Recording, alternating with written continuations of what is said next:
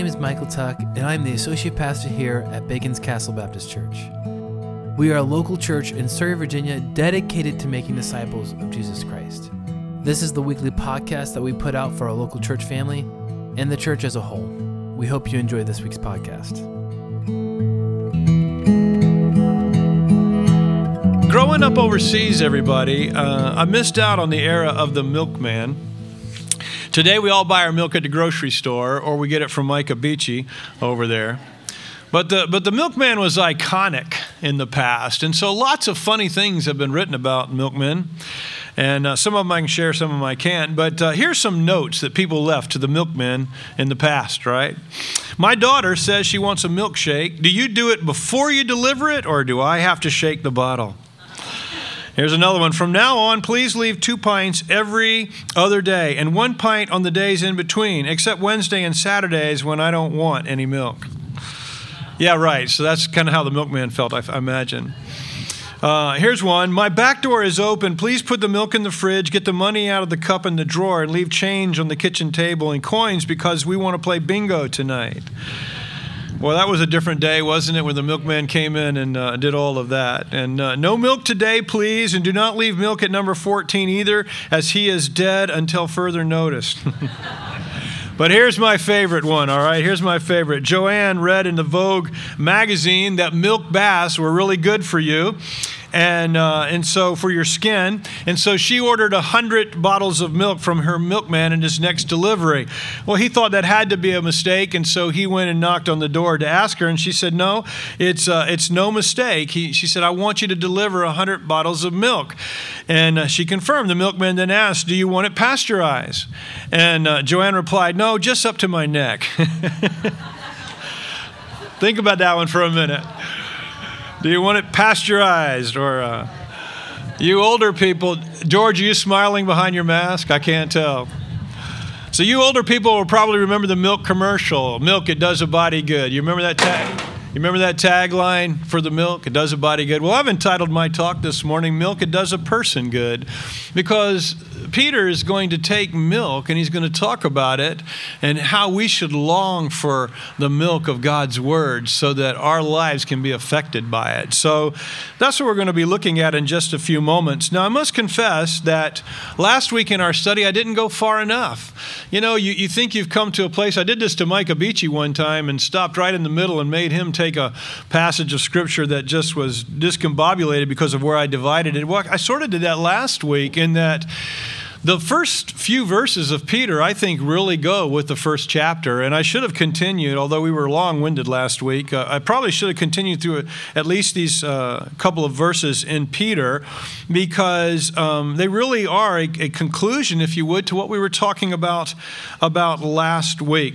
If you will remember, last week we said that because of this living hope that we have, this great hope that one day Jesus is coming back and he's going to raise people from the dead, and he's going to create all things new so that there's going to be this new kingdom where he's going to rule and reign. And all the things that sorrow our hearts, like we've been talking about this morning, like even death, but not just death, just other things that just we know aren't right, that sorrow our being.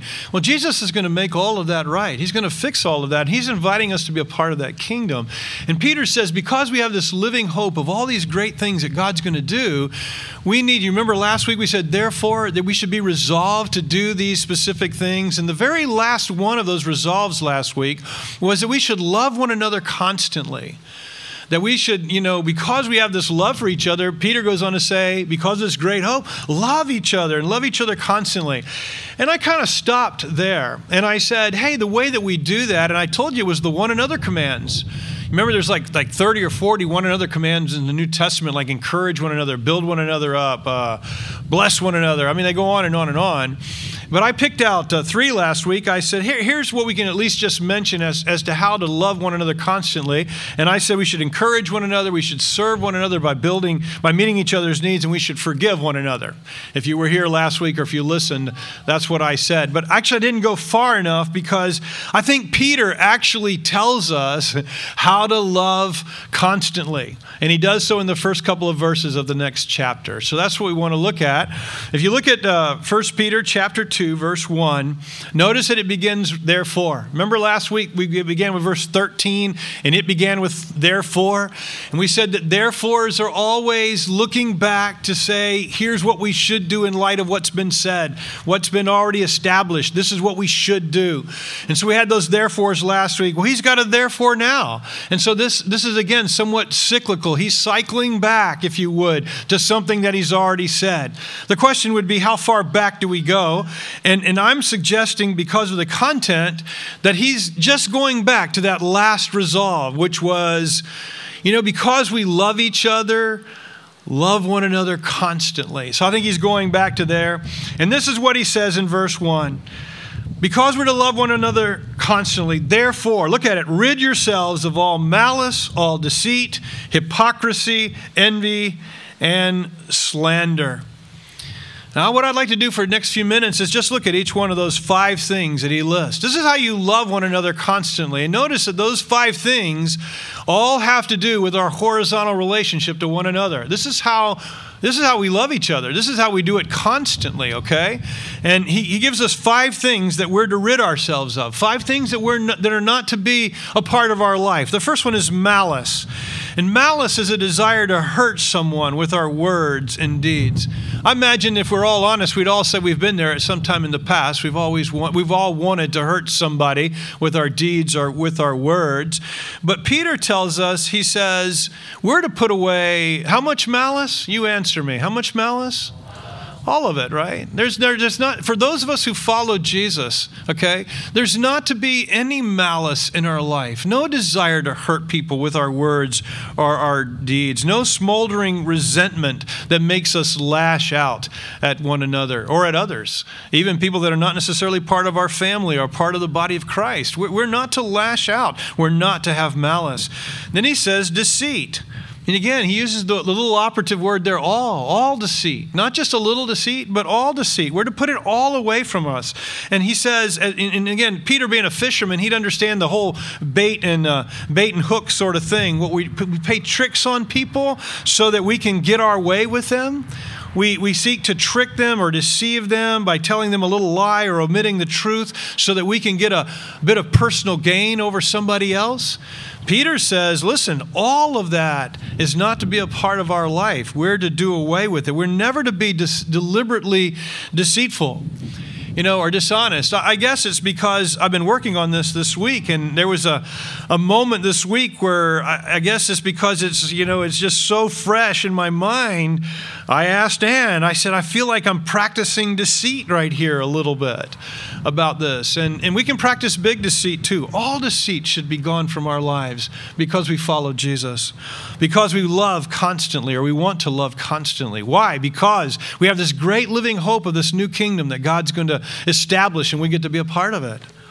The third word is hypocrisy, and the word hypocrisy comes from the Greek theater word. It has to do with wearing a mask.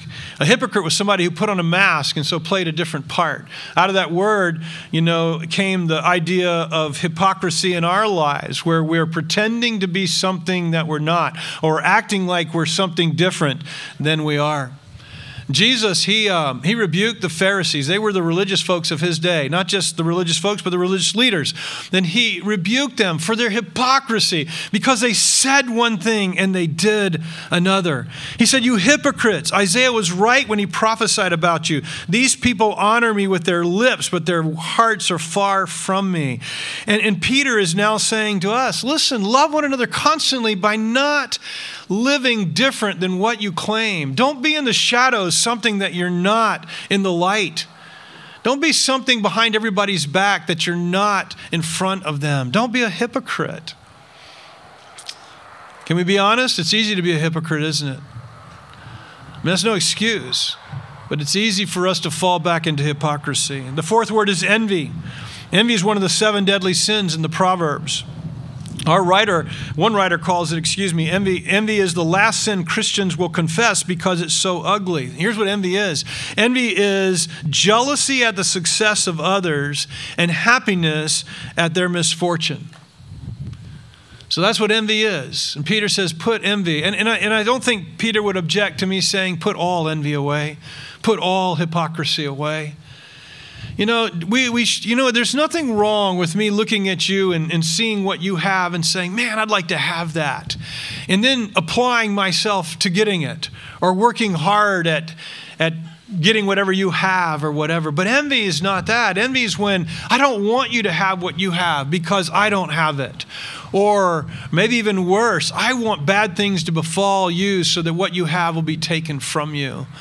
That's what envy is, and we're not to have any of that in our lives. Slander is the last one. Literally, the term slander there in the original Greek language is a compound word of speak against. Some of your translations may say evil speaking, right? But it literally just says speak against. No speaking against. And so I would imagine Peter has in mind all speaking against people. That would include gossip or talebearing or backbiting or spreading rumors or passing a bad report or taking a cheap shot at people or using humor to cut people down or disparaging people with your unkind comments. I mean, all of that, I think, is included in the idea of slander. And we're not to do that. And listen, you're not to slander someone with veil accusations or twisting the truth to make another person look bad or subtle nuances to cast people in a negative light. That's not how we're to be. We're to be different. And can I just be honest with us? Listen, our social media pages, I know y'all probably tire of it. I get remarks that some of you don't like me talking about it, but our social media is just flooded with veil accusations and twisting the truth from both sides of the political spectrum. And when other people do it, I can't help what other people do. All I can help is what I can do. And I can't speak into lives of people that aren't a part of our family, but you're a part of our family and you've given me the privilege of speaking into our lives. And I'm saying, listen, this is how we're not to be, regardless of what everybody else is. When I've called people out, people have said, but everybody else is doing it. But the other side, whatever the other side might be for you, they're doing it. Listen, folks, that doesn't excuse our behavior. We don't march to the drum of social media. We march to our Savior Jesus. And we live the way He wants us to live. And here He's telling us through Peter, He's saying, put off these things. Don't let any of these things be a part of your life in any way. Slander is usually the fruit of envy. And because it almost always is done behind the back of another person, it's the seedbed of hypocrisy. We need to put all that stuff away. So let me just stop for a second. Let me hold these five things up for you to see: malice, deceit, hypocrisy, envy, and slander. And these rotten attitudes, they should not be in any one of our lives. He says, rid them. It's like take them off. There's no room for them in our Christian wardrobe. And listen, there should be no room for these things in our church family. Wouldn't you agree? And I'm not saying they are. I'm just challenging us and encouraging us to all the more make sure they're never a part of who we are as a people. Because if that's who we are, then man, we're an affront to people who don't know Jesus. And we're putting up roadblocks and stumbling blocks to others. These are relational sins. And Peter says, don't let them be in your life. I've been a pastor for years. I've been a pastor of this church for years. And listen, I've seen malice and deceit and hypocrisy and envy and slander that we can deliver to one another. Did you hear what I said? I'm not talking to the social media stuff now. I'm not talking to anybody else but us. I have seen where we have done the malice, deceit, hypocrisy, envy, and slander, and I have been a recipient of it, okay? But before you feel sorry for me, I want you to know that I've also most likely been a perpetrator of it as well. None of us are immune to this. We can all fall into the trap of these five things being a part of our life. And Peter says, love constantly, everybody. And here's how you do it. You put these things off. You get rid of them. And listen, you don't take them to the Goodwill either. You don't take out of your wardrobe and take them to the Goodwill. You take them to the backyard and you put them on the burn pile and you burn them. And we just have them no more. But Peter doesn't stop there. So look at your text, right? And so if I'm right, and Peter's reaching back to the love constantly desire that God has for all of us, then he's saying, here's how you do it. You put these things off, and he mentions 5 things. Of course, he could have mentioned many others, but he mentions those 5. And then he kind of juxtaposes that to a positive. And the positive that he gives us is in verse 2. Look at it with me.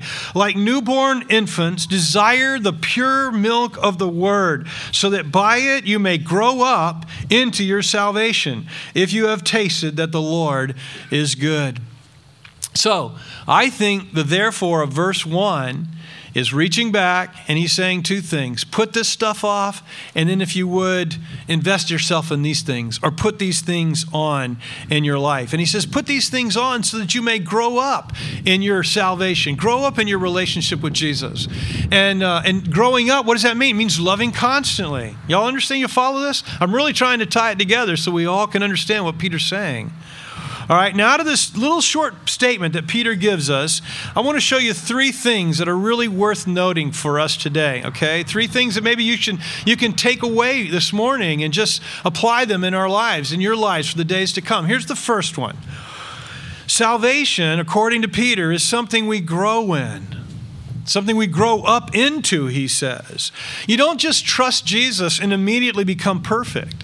You don't just trust Jesus and immediately all the bad stuff falls off automatically and I become this absolutely perfect, saintly person the moment I trust Jesus. Peter says that we have to grow up into our salvation. So really, salvation, a relationship with God, is the beginning and not the end. The culmination of our salvation, listen to this, and this is something I talk about a lot, and I know you probably tire of it, but the culmination of salvation is the return of Jesus and his institution of his kingdom. It's when he comes back and he makes all things new. At the very end of the book of Revelation, God says this. He says, y'all remember this? Behold, I make all things new. So all the crud and all the crud, I won't say anything else. All the crud's going to be done away with, all the bad, all the evil. And Jesus will be our king, and all things will be made right, and it'll be good. And that's what we're longing for. It's what all our hearts hope for. And that's the culmination of our salvation. It's going to be our rebirth and resurrection where we're going to sow this old guy in the ground when I die, but I'm going to be raised a new person in Christ when he returns. And that's the hope, and that's the culmination of our salvation. But my relationship with Jesus now starts everything, doesn't end it. It's not like I'm complete now. We Western Christians have this mindset that salvation's like I've got my ticket punched and I've got it in my wallet right here. So when I get to heaven or I get to the kingdom of God, I pull out my ticket and I show God my ticket and I'm in. And that's kind of how we see salvation. That's not what salvation is. Salvation is I fall in love with God and I love God and I follow God. And in the end, he invites me to be a part of his kingdom because I have this personal relationship with him. Not because I've got my ticket punched, but because I have a relationship with God. And we've got to change our mindset. We, Bacon's Castle, our family, we need to make sure we understand that this is about a relationship with God. And salvation is not the end. It's like the starting block. Last night I officiated at Esther and Rob's wedding. And, and I try to say this at every ceremony where I'm the officiant, is that, the wedding's like the first thing, but it's not the main thing. Got that from a man, some of you will remember, Janet George, you were here. Jack Wilder told us that, 33 years ago. The wedding's the first thing, but it's not the main thing. The marriage is the main thing, right? And so Esther and Rob have started on this journey, this marriage, and today is going to be their first full day of marriage, right? And they think they know each other. They think they know each other, right? But let's just face it, 10 years from now, they'll say what we knew on that day was nothing compared to what we know now. Give them 33 years, give them 50 years. They'll know so much more about each other in the years to come. And that's what Peter wants you to know today. Grow up into your salvation, because salvation's not the end. It's not the end goal, guys. It's the beginning of a relationship with Jesus. And the end goal is we get to be with him forever and ever and ever in a kingdom that's his. And I know people say without faith, that's pie in the sky. Jimmy, why would you believe that? Because I do have faith. Because I think Jesus did conquer death. because I think he is risen from the dead. And so therefore, I do believe that he's coming back, and I do believe that that's the end goal. Here's the second thing that Peter says in that one little statement. He says, salvation is the beginning, not the end. But then he says this, God's word is a means by which you grow in your salvation in that relationship. By the way, if you're using a piece of paper to take notes, I'm not going to be exactly right, so you're really going to have to think deeply about what my fill-ins are, okay? So I didn't write it exactly right. But anyway, God's word is a means by which you grow in your salvation in that relationship. And I had written in my notes, I'd actually written it as the means. I had written it as the means, but then I got to thinking, no, it's not the means. There are other means by which we grow up in our salvation. We grow in our relationship with God. There are other means, not just the Word of God. But in Peter's case here, Peter's saying that it's a main one. It's a really important one. And if you've been a part of this church family, or if you've been following Jesus in another church family for a long time, then you've heard, I'm sure, people like myself say that the key to growing up in your salvation is God's word, the Bible, okay? And let me tell you first of all what the Bible says about itself. It says about itself that it's living and active, sharper than any two-edged sword. And Peter says this about it. Paul says this about it, He says that it's inspired by God and it's profitable for teaching, rebuking, correcting, and training you and me in righteousness, that we might be a complete, mature person. So that's what God says about his word himself, right? But let me give you two reasons why God's word is so important to help us grow up into our salvation. Because one, it reveals to us who God is, and it tells us about God. It talks about his greatness and his goodness. The Bible says that if we look out at creation, then here's one thing we're going to know, that God exists. The Bible says, and I think it's pretty true, that it's you're foolish to look out and look at the design of all of the universe and not say there's a designer. The Bible says you're foolish if you say that there's no designer to all that we see in the design of creation. The Bible says that creation is enough to tell us that there is a God, that he exists, okay? But here's something else creation tells us. It tells us not only that God exists, but it tells us that a God who could make all of this, a being who transcends this and could make all of this, is a powerful, powerful being. Creation tells us that. But it doesn't tell us, it tells us that he's got a lot of beauty in him, right? To design the world the way it is. But it doesn't tell us a lot of specifics about him, but the Bible does. The Bible tells us all kinds of things about God. In the first pages of the Bible, it tells us that God is a loving creator. It tells us that his character is compassionate and gracious, slow to anger, abounding in faithful love to 1,000 generations, forgiving iniquity, rebellion, and sin. We see his justice in condemning sin and humbling the arrogant. We see Scripture revealing that God is a good shepherd, a faithful provider, a rock of refuge. We see the Bible telling us all kinds of things about God. He's all powerful, all knowing, all wise, all present. We learn those things from God's word. So Peter says, hey, long for God's word so that you can grow up in your salvation. Why? Because it tells you about God.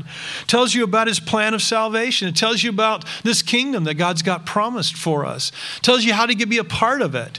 You know what the Bible says? It says you don't become a part of it by being good. You become a part of it by loving God. You become a part of it by believing that God exists and then seeking after him. And if you seek after him, he's going to reveal to you his son, Jesus, and that Jesus died for our sins so that by faith in him, we could have this relationship with him. That's what the Bible tells us. Jesus says, God says, without faith, it's impossible to please me. I don't care how moral you are. I don't care how good you are. Without faith, it's impossible to please me, because the one who comes to me must believe that I exist and that I am a rewarder of those who seek me. And then he defines faith for us. I always get it mixed up. It's the assurance of things hoped for, the conviction of things not seen. So, faith, there is an element to faith, guys, that you can't touch it, but it's a conviction that you know in your heart is true because of the evidence all around you. And without faith, you can't please God. And the Bible tells us about God, tells us about his desire for us, his plan for us, how he wants us to flourish in families, how he wants us to flourish as nations, how he wants us to flourish as his people. all of that.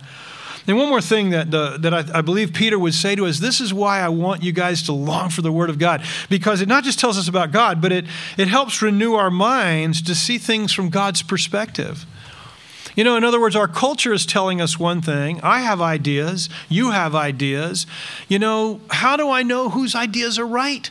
How do I know whose ideas are wrong? Well, if there is this transcendent being, if there is a God out there who is Lord over all, he has the right to tell us this is how it is. This is how you should think. This is what is right. This is what is good. And so the Bible helps us renew our mind and bring it in accordance with God's perspective. He helps us think and understand and approach life the way he would want us to. It tells us about God that he does things like, heal the broken, rescue the weak, confound the wise, love his enemies.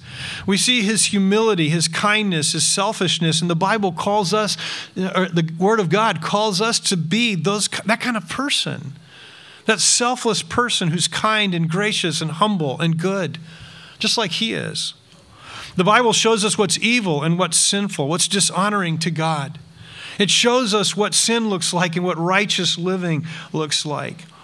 We grow up spiritually into our salvation through the Word of God because it changes our way of thinking.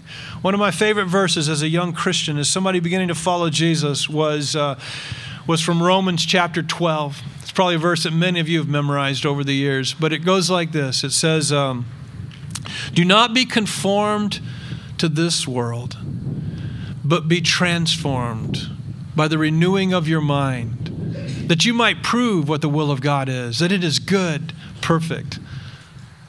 And I forgot the last word. And pleasing, thank you, and pleasing. Get your minds transformed by God's word so that you think like God, so that you might prove to the world around you that the will of God is good. It's good and it's kind, it's gracious and it's pleasing. That's what God wants to do with all of us, change us so that the world would see us and say, man, we want to follow a God who changes people and makes them like that. We want to follow such a God as that.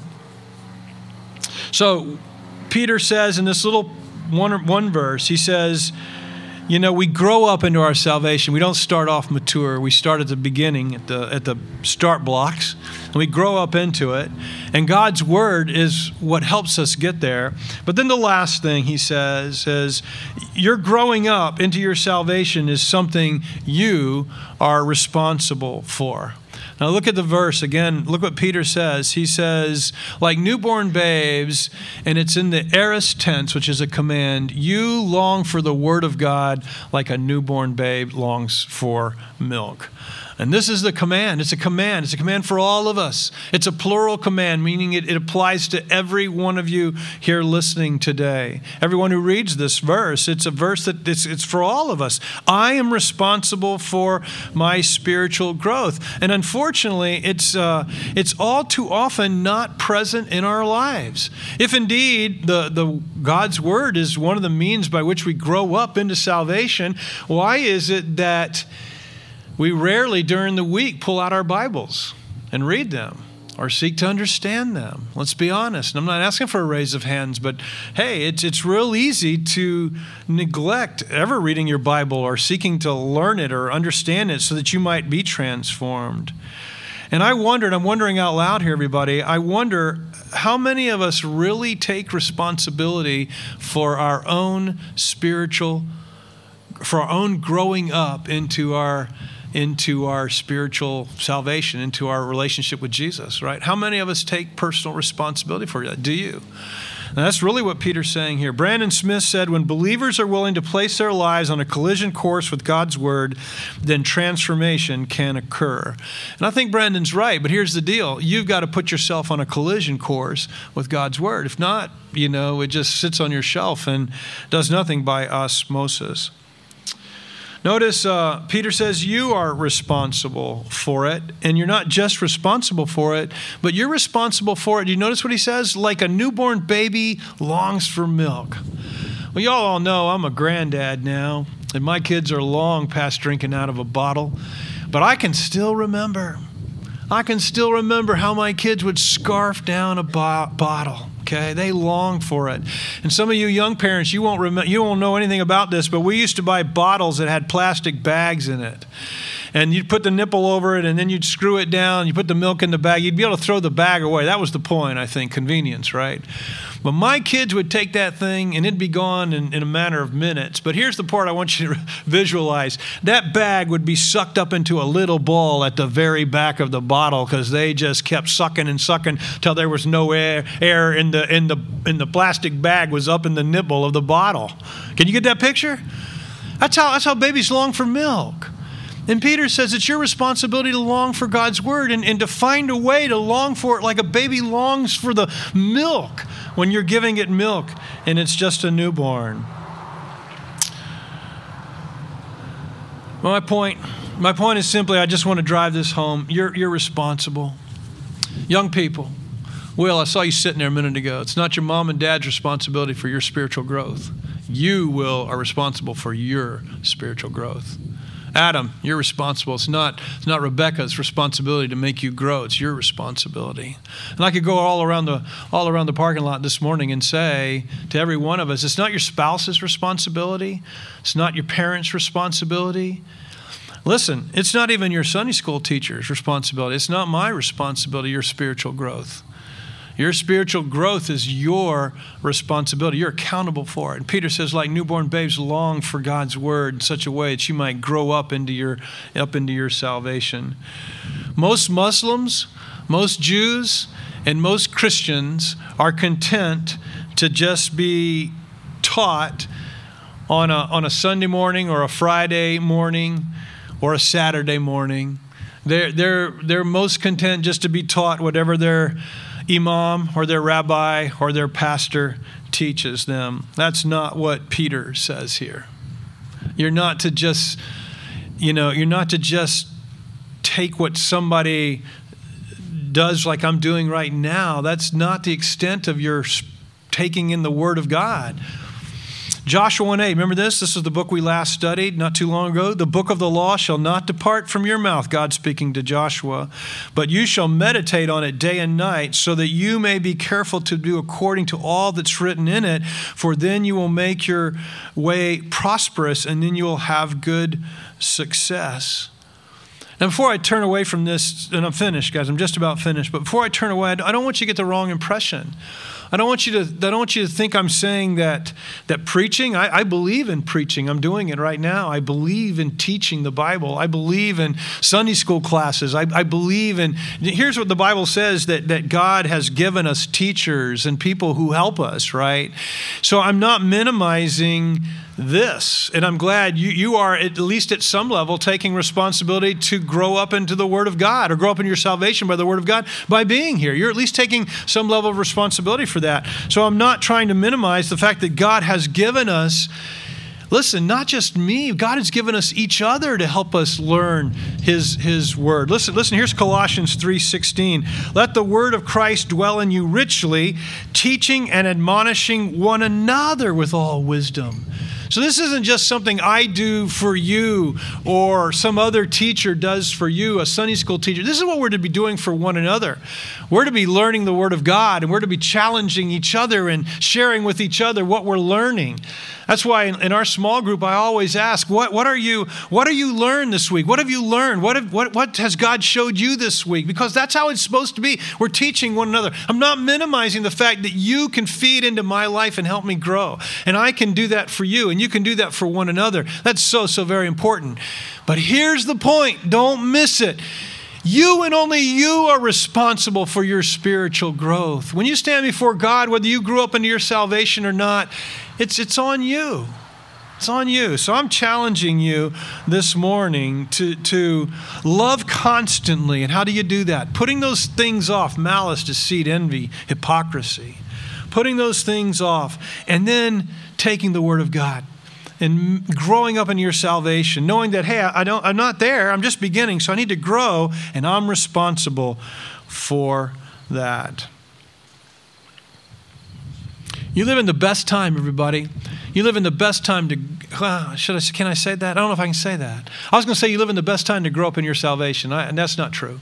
Any time would have been a great time to grow up in your salvation. But you live in the one of the best times ever to be able to listen to some of the greatest teachers of the Bible all over the planet. With the click of your mouse on your computer or with the punching of a button on your phone, you can listen to some of the greatest teachers help you understand the Word of God today. You know, we're really without excuse not learning the Bible, not letting the Bible be a part of our life. Now, the last thing that Peter says there, look at the last phrase of verse 3. He says, if you've tasted. If you've tasted. If you've tasted that God is real, if you know that God is real because you've tasted by faith, you have put your trust in Him and you know He's real, this is for you. If you've tasted, then grow up into your salvation. If you've never tasted, you're not going to want to grow up in your salvation because you've never tasted. God's just something, He's just a person out there maybe. But if you've tasted what it's like to know God personally and have a relationship with Him, if you've tasted, then grow up into your salvation. Put these things off and grow up into your salvation. And get to know the Word of God so that God can change you and transform you from the inside out. Let me review. Love one another constantly. How do you do that? In your relationship with others, you carefully put off malice, deceit, hypocrisy, envy, and slander. And instead, you're to grow up in your relationship with God. You grow up in your salvation. And you do that in one major way, through the Word of God. And you are to acknowledge that you're growing your relationship, that you are to acknowledge that growing your relationship is your responsibility through the Word of God. So in closing, and I truly am, I got 3 questions for you. Is your relationship with God growing, fresh, and alive? You know, I have 2 dear friends who recently told me in different settings that they feel dry spiritually. I've felt dry before. I'm sure I'll feel dry again spiritually. You know, I think the key to when I feel dry is to find a way back into just learning God's Word and letting God's Word just fill my heart so that He has a chance to speak to me. I have, I've told you this on numerous occasions, but I have found that to be through podcasting for myself, listening to, not to just talk about it every week, but listening to Dick's little messages, but listening to some more substantive things as well, where people are teaching me the Word of God so that it's saturating my life. And I have found that that's brought this aliveness to my spiritual life that I had lost for a while. Is your relationship with God growing and fresh? And I'd urge you, just find your way back into the Word of God. What are you doing to drink of the milk of the Word of God? What are you doing now yourself personally? And again, it's a rhetorical question. I'm not asking you to answer just in your own heart. What are you doing to get the Word of God, to do what Peter says, to grow up in your salvation by longing for the Word of God? What are you doing? And then finally, and this is kind of we're going to leave here on this question, are you willing to do more? Are you willing to do something different than what you're doing? Yeah, I'd just really urge us to do more. To do more. And I'm not talking about do more in the sense of doing things. I'm talking about do more so that the Word of God fills my life, so that I know His Word and I understand His Word and it changes my life. Let's pray, okay? Father, when we think of Peter the fisherman, Lord, and we think about just this burly guy who followed you and was so awkward at it and just made so many bumbling word mistakes. And Lord, you took him and you made him a pebble, and you made out of that pebble this rock. And Peter, Lord, has, and then you used Peter to write us such things as this. Lord, thank you for the maturity we see in Peter. Just as he told us to grow up into our salvation, he grew up into his. And it's evident, Lord, as we read about him in the Gospels, as we read about him in the story of Jesus, and then read what he writes now, we see how he grew up. Lord, I pray for all of us that we would grow up in our salvation. Lord, that we would long for your word like you want us to. And then, Lord, would you take your word and transform us and change us? Lord, would you make us so different that people around us would say, man, can you tell me why you're the way you are? Can you tell me why you're so kind and gracious and good and selfless, and why you stand for righteousness? And, Lord, would you just help us be so much like you that people want to know why we're so different? Would you do that, Lord, for us? Help us with that. Lord, help us to put off the things that Peter just immediately dives into, like deceit and hypocrisy and envy and malice and slander, Lord, evil or speaking against others. Lord, help us to put all of that off. Lord, would you fill us with your Spirit so that, Lord, we're walking the Christ-like life. Thank you for this morning, Lord. Thank you that it's so encouraging to me to see so many of them that I haven't seen in a while here with us this morning. Lord, thank you for letting us be together today out here. A little cool, but thank you for it. We pray in Jesus' name. Amen. Thank you so much for listening this week. If you have any questions, you can email them to Pastor Jimmy at baconscastle.com. Also, check out our website at baconscastle.com to get to know us and see what God is doing locally here in Surrey. Be blessed.